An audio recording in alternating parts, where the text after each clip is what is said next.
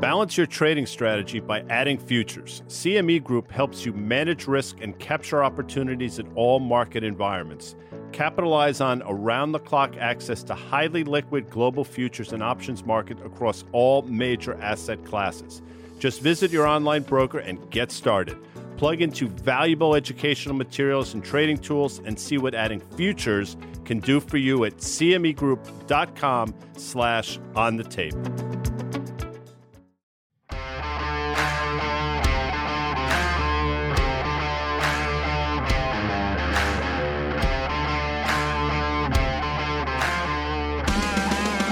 To his day, August 1st, we are now firmly entrenched in the back half of 2023. This is Market Call, 1 p.m. on the East Coast, 10 a.m. on the West Coast, somewhere in the middle of the country. Now I've offended most of you, if not all of you, but that's my want to do. This is Market Call, Dan Nathan. Today's Market Call brought to you by CME Group, where risk meets opportunity. Of course, FactSet Financial Data and Analytics, powered by Tomorrow. In just a few minutes, not Butters, but Sean Ryan of FactSet will be joining us. We're going to break down the banks. He's done some very interesting work on the banks. We're going to talk about that. Extensive work. How are you, Dan? Good. By the way, Major League Baseball trade deadline, some 5 hours away. Yeah. I haven't heard. I think the Giants of San Francisco made a couple of moves. I think the Yankees find themselves in a really odd position because they could be either a buyer or a seller. And quite frankly, it's a coin flip at this point. No I mean, it's a disaster what's happening in the Bronx. How are you feeling about our little Wayne's World setup here, like that we got? We have a new desk here. Yeah. That our Jacob put together. I don't know if Rafus helped him. No. And we have some lax bro that's hanging out with us now. We have a new intern who's not been helpful yet, but will. No, but he can be. I like him. This is more fun. This is fun to be in person like this. IRL. Guy. Yeah, it's a nice desk. But listen, doesn't appear like a lot's going on. The S&P's down 14, 15 handles. But once again, it's not necessarily the broader market. It's some of the other things that are happening around the edges, as they say. It's going to be an interesting day because we're going to hear from AMD. We'll talk about that in a second. We obviously had some earnings last night, had some earnings this morning. This is a busy week.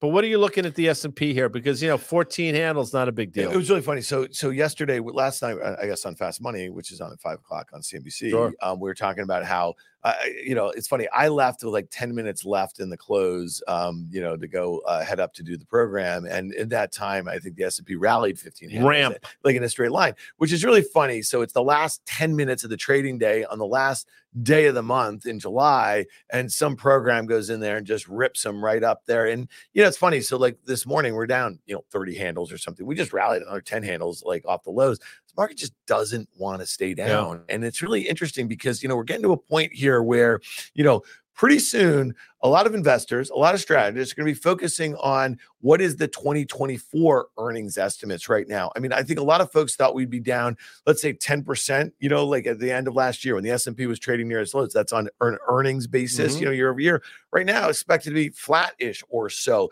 So I just don't know how we don't really have a meaningful earnings recession where we have year over year decline in earnings. The S&P's up, close to 19 or so, 19.5% here, guy. I mean, all of a sudden, if everyone's going to be focused on 2024 earnings, with rates where they are, with the dollar coming, there's just so many cross currents. It's going to be a really hard one to figure out. I just don't know how we get out of this period without at least one bout of downward volatility in the stock market, right? And that's what Elizabeth Young's been talking about for a long time. I mean, she's been saying it for months that she's hard-pressed to believe by the end of this year we don't have something that happens that we're all obviously say that makes sense in retrospect. To think we're going to get through this unscathed, and quite frankly, other than Silicon Valley Bank and maybe First Republic, this year has been pretty much unscathed, and we're in the beginning of August. So your point about earnings, I think it's the right one. Again, it's what's the right valuation in this environment.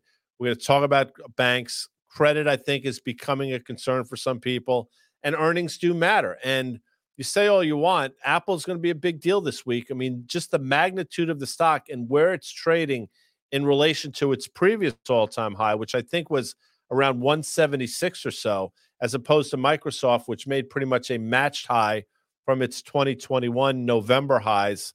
That's going to be really interesting to watch. Yeah, and it's worth noting. I mean, Microsoft, $2.5 trillion market cap, and the stock has sold off 10% from its highs July 18th when they announced some of the pricing for their AI tools, the Copilot suite of products on Office. But when you think about Apple, again, it's a $3 trillion market cap, trading very near all-time highs. Very different exposure than a Microsoft. Microsoft's really talking about enterprise. It's talking about, obviously, the strength of their cloud business, and then obviously what they're going to be able to layer on as far as some of these AI tools.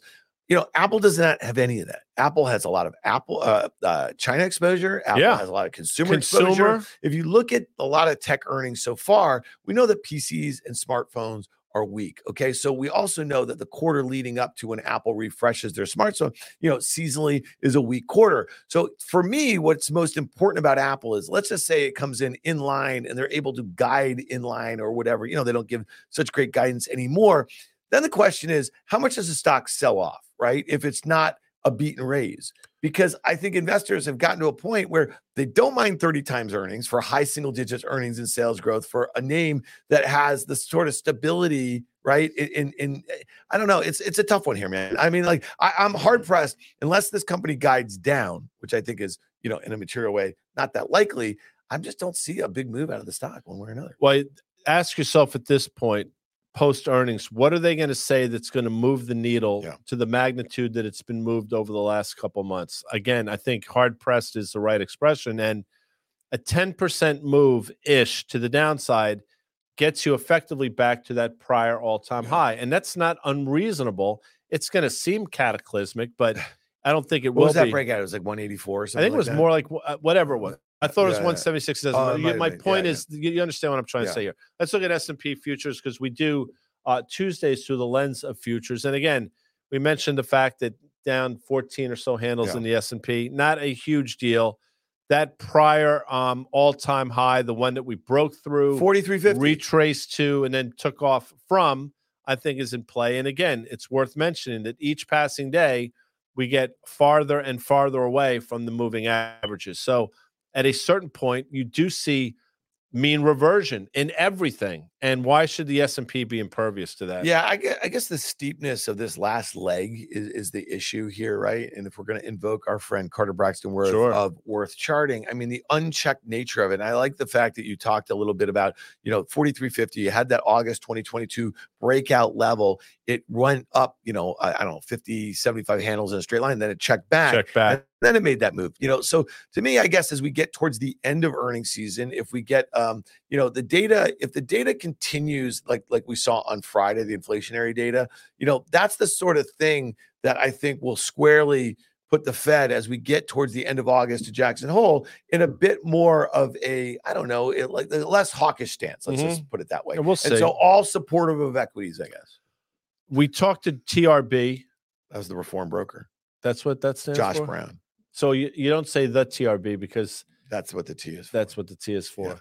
If you people out there, and I've said this before, there might be some new viewers or listeners. Yeah. If you're one of these people that says PIN number, you can leave now. Yeah. You can just because the P, personal identification, and the N is for number. Right. Yeah. So when you say PIN number, it's PIN. It's when you say what's your PIN number. Yeah, it's unnecessary. That's just the more you know type of thing. I mentioned the TRB because he's been bullish and correct, but even he, in our conversation today, said he's somewhat cautious now for, I don't want to say the foreseeable future, but given the run that a lot of these stocks have had, and you say it all the time, even if you're the most ardent bull, the best thing that can happen in this environment is to see some sort of pullback. In the case of the NASDAQ, which we'll look at futures, to that uptrend, and in the case of the S&P, back to that sort of 43.50 level. It's really funny. So PIN number, and people also say ATM machine. I do neither. I know, but think about how attached those two acronyms are to each other. One would use an ATM card. That would be the proper use of ATM, but then an ATM machine, and then the PIN you would use to activate. What's your PIN number? You know what I feel like saying to people? Say that I can't say it. Because our right. sponsors won't like it. No, but maybe I'll put it on the Twitter offline. Well, that's or the in proper, the chat. That's the proper place for it's like really people. It's like, what do you think PIN stands All right, let's for? look at the NASDAQ here because again, on Thursday after the close, we have $4.5 trillion of market cap. But that would be the Apple and the Amazon. Huge, and don't discount the AMD, by the way, in terms of this whole conversation. We're going to do that. No, I know that, but I'm just saying, that's important. But please continue. Yeah. So this NASDAQ move. I mean, like you had that breakout. It's just below 14,000. That was the August 2022 high. You see where we got to 16,000. That was basically 2,000 points on a 14,000 number in just like an unabated rally there. And, listen, I get it. Like these top 8 names make up, 50% of the weight of this index of 100 stocks here. A lot of them have been driven by the same theme. I do think it's important to kind of, X out Apple there. It's a very different exposure than what Microsoft and Alphabet and Amazon, and the NVIDIA are exposed to. I definitely think, Guy, that Tesla, as it got kind of wrapped up into this AI sort of thing. You think about what goes into their full self-driving, whether or not they're actually or ever going to get there in the next few years or so. So a lot of those names have been, participating in the same theme. If it runs out of steam, if Apple comes out disappointing and that starts to sort of take some of the wind out of the sails, the knock-on effect could be interesting. I mean, we obviously always talk about passive money. My concern for years has been, and sometimes it's founded, sometimes unfounded, but when passive becomes active, it's not active on the way up. And if people, a lot of people, I don't think they realize, even if they don't own Apple, the stock, if they're in the market in some way, they probably own Apple, which is in probably over 500 or so ETFs and those types of things. So whether you realize it or not, you own it, which has been great until it's not. So let's just keep a close eye on that. And listen, let's look at the VIX, which sort of is poking its head up a little bit here, and rightly so, given all the things that are going on. But the VIX is important to look at too, not to trade it, but just in terms of where people's heads are at right now, Dan. Yeah, and I guess people's heads as it relates to volatility have to do with like, okay, where's the Fed in the rate hiking cycle? It looks to be near done. If we look at the CME Fed Watch tool, the next meeting we have in September, it's a very low probability of another hike. Okay, so we're getting a lot of strategists, a lot of economists come out and saying that PCE data, so some of the inflation data we're getting, gives them total coverage to kind of skip the SEP meeting. We know that Jackson Hole, like the messaging there, is going to be important, but we're kind of at a point here where now we just got to focus back on corporate earnings, and it goes back to the fact that listen, the dollar coming in the way it has, inflationary inputs coming in the way they have, that's supportive of multinational earnings. We know that the multinationals make up a disproportionate amount of S&P earnings here, so that's one of the things that's keeping the market afloat and volatility suppressed. Makes sense. I mean, I totally get it. I think part of what's been going on as well, the complacency vis-a-vis the VIX. I think more and more people, when you sell options, and that's been a winning strategy, you earn that premium. When you're getting paid to do it and take the risk, that's one thing. But each passing day, that thing gets more and more sort of, I'll use the term, coiled spring. You're pushing against something. At a certain point, something breaks in the vaults. And you've seen volatility events over the last couple of years seemingly come out of nowhere. Yeah. All right, let's do it, because I actually think this is a really important conversation. I'm glad we're doing it at this stage of earnings season. We know that the banks kick off earnings season. That happened, I think, July 14th, where we had a bunch of the big money centers report on that Friday. And the tone was, fairly good. It set the tone for what ended up being a good period for some of the regional banks. We had an acquisition there. Well, JP Morgan, for example, we'll talk to Sean about this, but 138 level, that 135 level was critical because a breakdown would have been this head and shoulders over the last 4 or 5 years. Doug Cass has pointed that out. The fact that it held and now is within a whisper of an all-time high is pretty, even by my standards, pretty impressive. All right, let's do it. Let's bring in Sean Ryan. He's the VP Associate Director for the financial sector at FactSet, which is our fine sponsor. We get Sean, I think once a quarter, he pops on. Whenever Sean wants to come on, he can come. He's got what do they call an open invitation? Well, you call it an open invitation. Sean, welcome back to the Market Call, and you have a report out, and it's actually, it's like encompassing a lot of the themes that we like to talk about on this program. We want to talk about earnings. We want to talk about the tone that was set by the U.S. banks. We want to talk about the crisis that appears to be averted. You have some focus on credit and what might happen here. But let's talk about your takeaway a little bit from Q2. Let's talk about the big banks. Let's talk about the regionals. What was your takeaway? And here we are, as guys started the show saying we're firmly in the second half of the year. A lot of folks thought that maybe what happened in March and April was maybe the first or second inning of a broader sort of crises as it relates to banks, but it doesn't feel that way at the moment. So welcome, and give us a sense for where you think we are, as given all the volatility that we had a few months ago, and it seems like it's all abated. Sure, thanks for having me back. I think as you say, we've just come through a pretty good earnings season, all things considered. Pac West, which was sort of the sickest bank that made it through, has been acquired, and so that situation is resolved without government assistance. Earnings themselves were really on balance pretty good. And so it's kind of a curious situation. We had what happened in March and April, and the liquidity situation is mostly in abeyance. I mean, you're still having a lot of elevated balances of wholesale funding from the Fed in the banking system, still at about $100 billion level, where it was de minimis coming into March.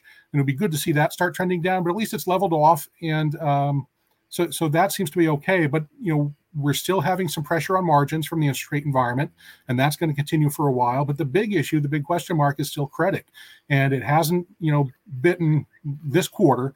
But I think there's still a realization there's sort of this tension, because we know we had a good result in the second quarter, but like we're at the point in the movie where we know that shark is out there in the water. We don't know where it's going to attack. We don't know with what ferocity, but we know it's out there. And then you had Sluice come out yesterday afternoon, and Sluice is like the guy in the room saying, "You're going to need a bigger boat." I like that. He's dropping some Jaws shit. Robert Shaw. Well, as Sean knows, as I've mentioned on this show numerous times, the star of that movie was not the shark. The star of that movie was not Richard Dreyfuss. The star of that movie was not Martin Brody or Roy Scheider. The star of that movie was Robert Shaw, who played Quint. Nice. And by the way, the genius of that movie, they sort of happenstanced upon it because the shark didn't work. So you were introduced to the shark probably midway through the movie. So to Sean's point, you knew it was there, but you didn't see it, which made that shit even scarier. So here's my question to you, Sean. Not only are you seeing tighter credit, but we're seeing weaker demand as well, which is sort of a bit of a double whammy, as they say, as I might say, Sean, a witch's brew. Speak to that. Yeah, this is a really remarkable indicator. We're seeing not only tightening of credit standards and falling loan demand, but you're seeing the breadth of this across the loan officers surveyed that you really have only ever seen historically at times of recession or financial crisis. Now, when you're looking at any kind of trend across cycles, you're dealing with sort of a small sample size, right? So, inevitably there will come a day where, we get a false positive. But for 50 years, the Fed's done this survey every quarter, and we've never had a false positive yet. So it's pretty ominous. All right, so Sean, talk to us a little bit about this 210 inversion. Guy and I talk about a lot of strategists, a lot of investors are out there talking about it. This near certainty that when every recession is preceded by that inversion, especially one as long as this. But it doesn't mean that every inversion leads to a recession. It seems like almost every market participant was convinced, right, that we were going to have a recession at some point in 2023. That's when the markets was at the lows late last year. That's obviously been pushed off a good bit here. And if you look at the Citi Surprise Index, it's making new 52-week highs here. What does this inversion mean just for like the economy? You talked about the infusion that we saw, back during the regional banking crisis. Did all of that just kind of push things out? Is it different this time? How are you thinking about the 210 spread and the inversion and the length of it? Well, obviously, I mean, the severity of it is pretty striking. I think, from my perspective, I look at it through the banking lens, and there, I mean, it just makes the bank's ability to sort of, borrow short and lend long, which is sort of the core of that business, a very difficult and much less profitable proposition. And so it's just one more thing kind of impeding the free flow of credit that we've been used to. It's just one more thing inhibiting loan creation. And some of the things that we talk about, and we don't have to drill down too far, but it's not the inversion that scares people, although that is scary. It's when things start to, I guess, re-steepen the other way is when you have to be worried. And we might be on the precipice of that, because I'm going to mention now 10-year yields are above that 4% and meaningfully above 4%, at least for today. And a lot of times you could construe that as a good thing, because theoretically it should mean we're starting to see a rebirth of economic growth. But in this case, I don't think that's necessarily what's going on. So should I be concerned the 10-year yields are basically going higher again? Well, I mean, from my perspective, yeah. I mean, again, it's kind of ominous. I mean, it's hard to have a lot of conviction. I mean, I think, certainly, as you note, I mean, recession concerns, at least in the near term, have abated quite a lot. And I think one of the interesting things about earnings season that we came through is, even at the large investment banks, where like historically investment banks have, gone kind of pedal to the metal through the boom years, then they just really slam on the brakes and lay people off en masse. And we haven't been seeing that, right? You've seen layoffs spreading, but they're fairly small layoffs, and they've been continuing to even engage in targeted hiring, right? So, they're really hedging their bets. So, it's, I call it the William Butler Yeats market, the best I call conviction. So, people really just need to hedge their bets. While it is the movement in the 10-year is a worry, but again, even with what we're seeing in this loose, if there's going to be some time where it's giving a false positive, well, maybe this is that cycle. So, Sean, do you have any focus, at least as far as what you saw out of the large money center banks versus some of the regionals here? How are you thinking about investors who are looking to be opportunistic? Again, we know that kind of some of the regionals and their exposure and to commercial real estate and some credit issues. Obviously, the large money center banks have the issue with the net interest margin, right? Like that's a bigger contributor. How should investors think about this who want to be opportunistic, who maybe like in April and May weren't picking at some of these names, you know what I mean? But like, do you want to have a focus, one versus the other? Is there a valuation focus? Is there, when we do see a re-steepening, is there one place you'd rather be? Just give us a sense of where you think some investors who want to focus on this space could be opportunistic. Sure. Well, I think when you look at what happened in the spring, right, you had this sort of narrative come out of it that, deposits are flowing out of small and mid-sized banks, and they're all fleeing to the too big to fail banks. And if you look at what happened in the second quarter, the data simply doesn't bear that out. Deposits en masse continue to bleed out of the banking system just because of cash sorting, given the normalization of the rate environment. But from a small versus large bank perspective, small banks are actually outperforming, and large banks generally are below the median in terms of both overall deposits and the most valuable deposits, the non-interest bearing deposits, the free money, the most valuable thing on most banks' balance sheets. The large banks are losing more than the smaller banks. The only bank that was the exception was JP Morgan, but that's because you had the First Republic transaction in the quarter to kind of skew those numbers a little bit. And so I think from that perspective, the smaller banks have been a little unfairly maligned. And then from a credit perspective, commercial real estate is properly a focus of concern. But even though commercial real estate takes up a larger share of small bank balance sheets compared to money center balance sheets, you're dealing with it's the difference between being exposed to office buildings in a central business district versus two-story buildings with dentists and accountants in a smaller town. And so, you're going to have a lot of variance, and some small banks will certainly manage to blow themselves up with commercial real estate. But, you're going to have a lot of banks, I think, on the smaller side that do remarkably well in terms of their commercial real estate exposure. Essentially, before we let you go, and I'm not asking you to trade the HYG, but to me, and I'm interested in your thoughts, credit typically leads equities, and credit through the lens of the HYG has been going nowhere now for the last 4 or 5 months. But we'll put up a couple charts that might indicate something's about to give. Am I right to think of it through that lens? Like if credit starts to break, that might be the first sign that there's some more nefarious things at work here? Yeah, no, I totally agree. Credit spreads are going to tell us a lot. I'm just an equity simpleton, and when the fixed income guys and I disagree, I know they're usually right. Yeah, no, it's interesting. It's one that Guy tracks here, and if you look at you can look at some of some of the holdings in that. It's not exactly it's pretty diversified-ish, if you will, guys. So it like kind of serves as kind of like a barometer a little bit, but it's not something that has had too many big moves. I guess if you back it out though on a 5-year basis, I think this is kind of interesting. If you go and look at how hard it got hit in the throes of the pandemic. It hasn't really recovered a whole heck of a lot, right? So it's been kind of consolidating. It's making this little bit of a pennant. And I think to your point, it does look from a purely technical standpoint that it's going to break one way or another. It's getting coiled in there. And so I think it is really important to keep an eye on, because if it were to break lower or higher, it might give us a sense for what the next big move. And I think where I think it's going to break. I mean, I've thought it for a while, and the fact that we've been as stable as we have, I guess it's a good thing. But I'm just wondering, again, we talk about the inevitabilities of a lot of these things. Yeah. My sense is there is an inevitability, given everything that Sean just talked about, commercial real estate market, everything seemingly coming to a head now, especially if we're going to see this re-steepening of the yield curve, potentially 10-year yields going higher. I think the market's going to start to pick up on that.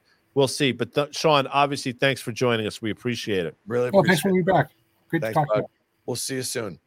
Thanks. I didn't make any jokes about that Jack Ryan and Patriot games and all that stuff. You did that last time. Yeah, and you said not to do it. Well, I think a lot of our friends who watch the program probably remember it from last time. So it just seemed a little redundant. That's because if I'm anything, I'm redundant. Yeah. I mean, some of the gags over time, maybe they're funny the first time. Then 2 through 9, they're not, but 10 through 117, it's effing hysterical. Hey, let's talk a little bit about that 10-year. Maybe they could pull up a 10-year chart. This is important because I actually I'm glad you brought this up, because and you've said this, and I go back to 2018. When yields started rising, when the Fed was raising interest rates, we were like, listen, this is a healthy thing. They should normalize interest rates. Inflation was still fairly low, right? Like, we just were coming off a year of the tax cuts. There was a lot of stimulus, still kind of in the economy, right? Risk assets were kind of inflating. So the point is, if rates are going up and stocks are also going up, that's not a horrible sort of thing, right? Having an economy and a market that can deal with higher rates. And so here we are now. I mean, guy, maybe the inflation, the coming down hard enough, and maybe the recession's been pushed out. I'm just kind of and so maybe the 10-year deserves to be at 4%. That's 100% the bull case, 100%. Well, just I've been long the TLT, and there's a chance of that. There's absolute chance. I just don't think that's what's going on here. Yeah, I mean, but again, I'm not suggesting I'm right. I mean, you can.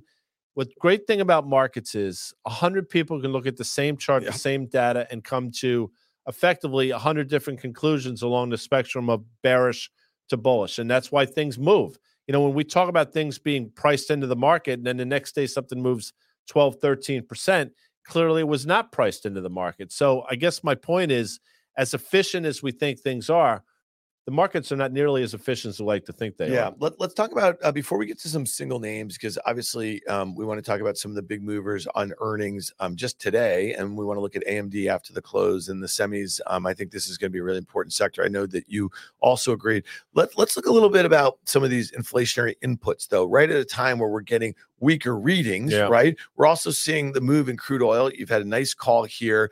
Look at this thing, guy. It's getting back, the crude oil futures, to that high from just a few months ago. Here is that resistance that you think it kind of gets rejected at, or is there enough going on as far as demand? And again, this kind of flies in the face in the fact that you think that the economy is probably going to start to weaken a little bit. Can crude oil have a technical breakout with a backdrop of weak economic demand? We know that China's pretty weak. We know Europe's pretty weak. I think so. I think the answer is yes. And in the same way that these home builder stocks have sort of defied logic in terms of their moves, if you think the economy is weaker, which I do, it would stand to reason that these stocks, home builder stocks, would do poorly. We have pointed out for the better part of a year and a half now how home builder stocks are actually pretty attractive. And all three of them, until recently, are making all-time highs. But going back to crude, you're at pre-COVID levels in terms of demand. There's still a supply problem. So the China situation, I think, has been more than priced in. And I do think if you look at this chart, we're going to stop here because that's where resistance was a few months ago. But I do think as you start to flatten out in the moving averages, and as these moving averages potentially start to turn higher, I think you're going to see this reacceleration of the underlying commodity.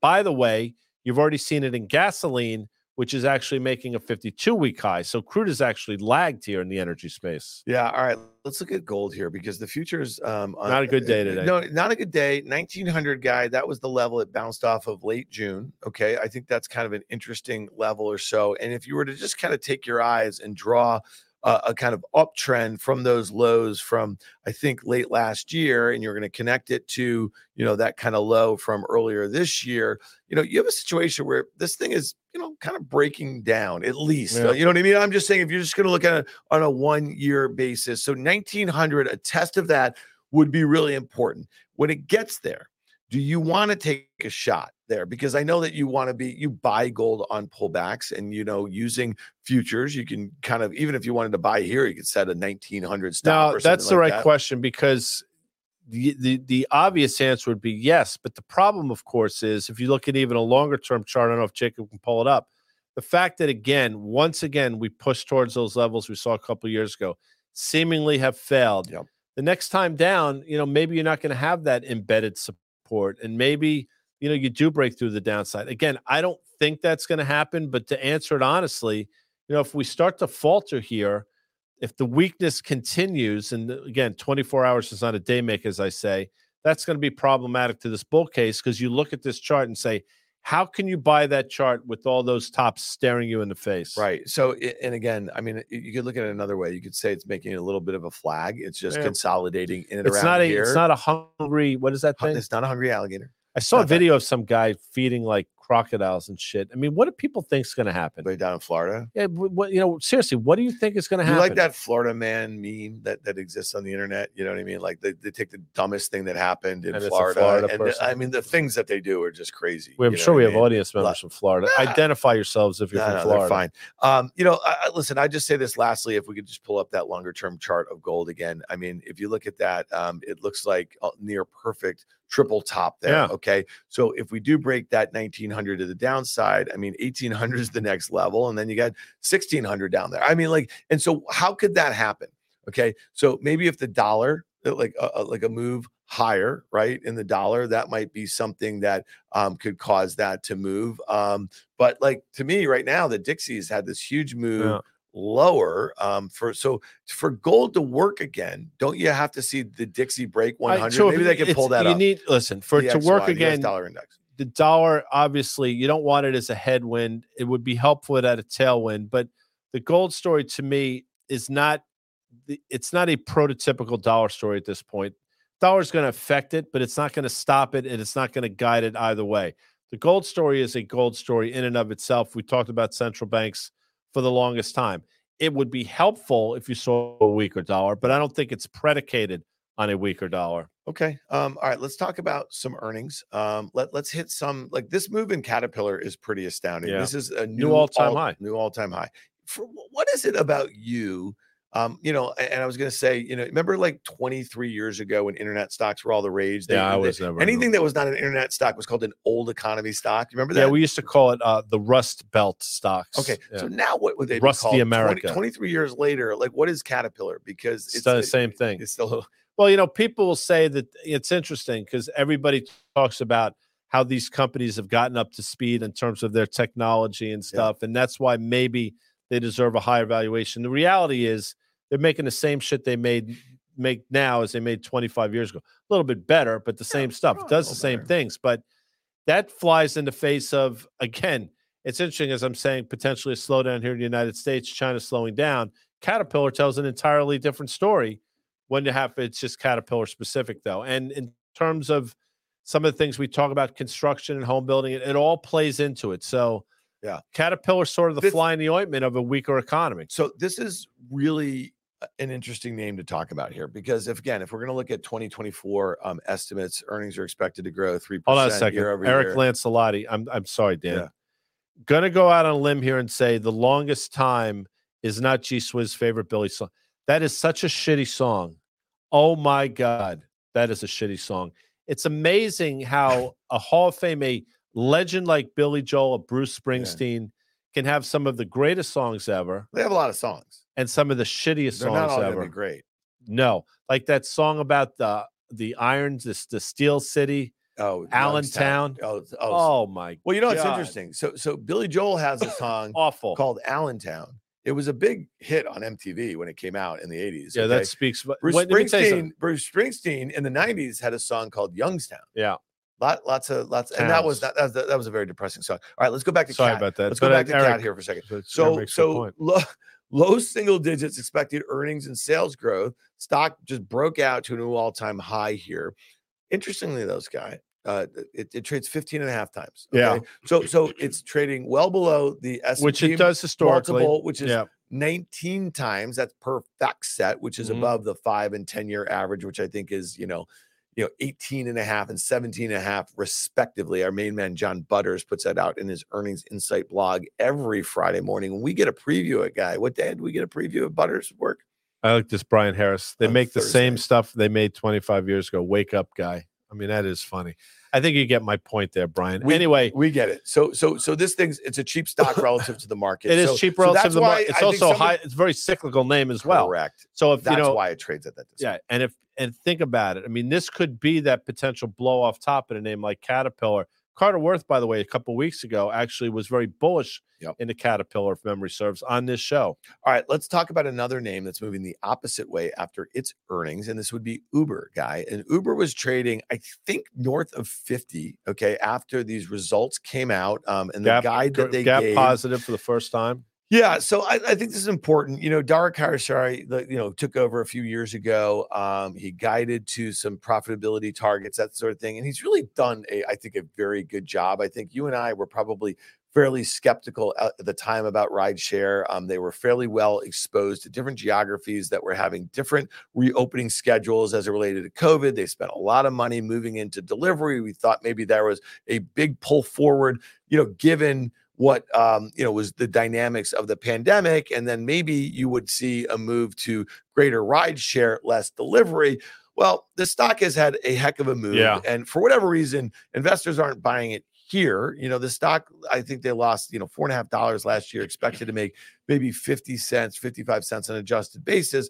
Trades at a pretty high multiple. What do you do with a stock like this here? Well, when you see a reversal like this, given the run that it's had, it's basically clearly a buy the rumor in terms of, or buy into earnings, sell the news type of event. And if this sell-off continues, you're going to break down through a pretty decent uptrend line we've had for a couple. I wouldn't want to say a couple months here, and 3 months. The fact that we trade again, when you talk about standard deviations away from the moving average.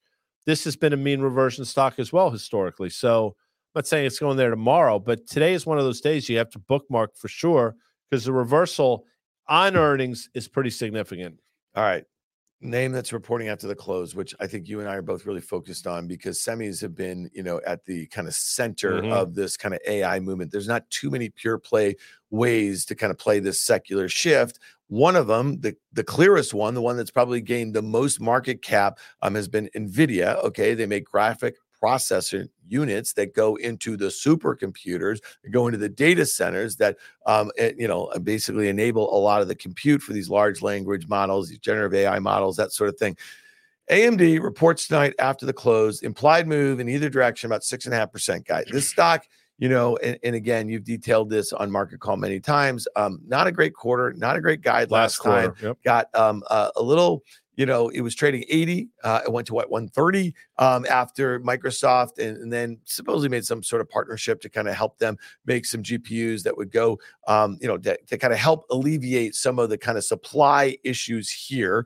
What do you do with this name? Because the stock was down 9%, guy, after they guided last quarter. And then it rallied and blew through those levels. It's come in a little bit from those lows here, trades at a much better valuation than NVIDIA. But for all intents and purposes, they don't have the chips, they don't have the quality of the technology, and they don't have the deals right now. Well, the good news is we'll be back again tomorrow. So if I'm wrong, we'll talk about it. But what I'll say is go back and just before, you have a few hours now before the report, go back and look at the last quarter. As Dan said, the stock closed that day, I think it was May 4th at $89. They reported their quarter. They made some commentary. Stock went down 10%. And it didn't snap back that night. It was actually 24 hours or so later when this Microsoft partnering with AMD to take on NVIDIA. I can remember the headlines. That's what got the stock off to the races, coupled with the fact that AI became the rage. Everything started to go parabolic.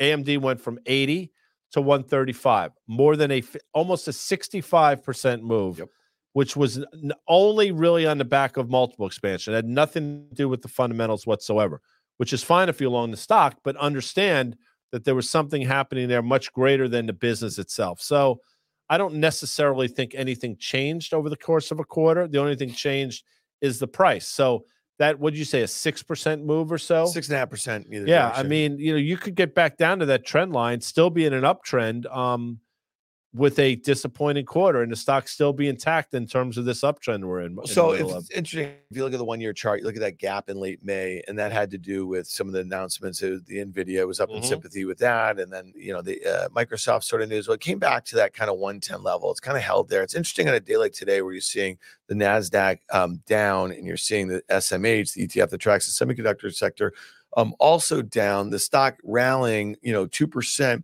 Into its print tonight. So I always, again, that doesn't mean anything. It doesn't mean like somebody knows something or anything like that. But that kind of gap fill, it did what it needed to do.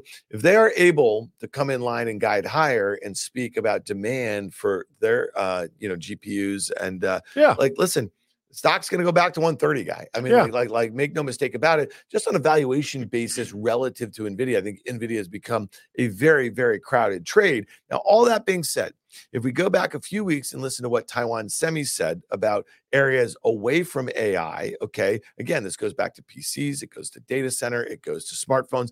It's not really robust right now, right? And AMD has a lot of exposure in those other places. So if they are not able to guide up on AI and it doesn't offset the weakness in some of those other end markets, then I think you see a stock headed back towards 100. And if it gets there, it will be still holding an uptrend line, and that might be a good entry point. And if you get that move to the upside, and if you're not long it, you say, okay, I missed it, and I'll wait for my opportunity. Because that's the way I'd rather try to buy this stock, getting back down to the uptrend line than buy it here, looking at a coin flip and see what happens post earnings. Yeah, and I think we're at a point in this rally where it really, again, I think we just said this a little bit ago, it's going to come down to earnings now. The Fed's kind of out of the way here. Some of the worst of the kind of economic readings that we were kind of most focused on for the better part of the last 12 years have basically moderated considerably. And now how are companies dealing with a more, I guess, sustainable or, like an environment where it's a bit more predictable, if that makes sense. Okay. And then the other issue is going to be, what do these companies, what sort of ability do they have to kind of continue? Because you've said this on numerous occasions. These companies have been taking price there, right? They had pricing power here.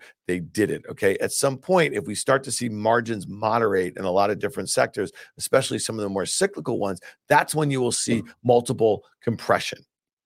And that, by the way, coupled with margin compression, which we're starting to see, that's not particularly good. And if you start to see, you started the show by talking about an earnings recession, then you have the entire earnings recession that really didn't happen yet. Yeah. Well, it happened last year. I mean, and so so last year, the stock market being down with the earnings recession in 2022, it obviously lined up with discounting what was going to happen in 2023, where earnings didn't basically, the earnings recession wasn't a year long, guy. You know what I mean? It was a couple of quarters long. So I don't know. By the way, I've been monitoring the Major League Baseball, and I haven't seen anything out of the Yankees yet. It's now 143. Yeah. So they have approximately, I don't know, a little over 4 hours. How do you not have a line into the Yankees? You're like, how do you know I don't? Well, you're like number one fan. I'm not the number one fan. They're bigger Yankee fans than G Swizzle. I'm a huge Yankee fan. I saw you at a Yankee game in What May. was I wearing?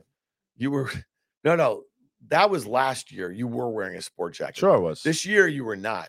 This year you were wearing. I think it was a weekend. Yeah, you were wearing like a golf vest. You looked like a golfer. Yeah. But that's it for today's market call. CME Group, where risk meets opportunity, and of course, FactSet. We'll be here tomorrow with the great Carter Braxton Worth.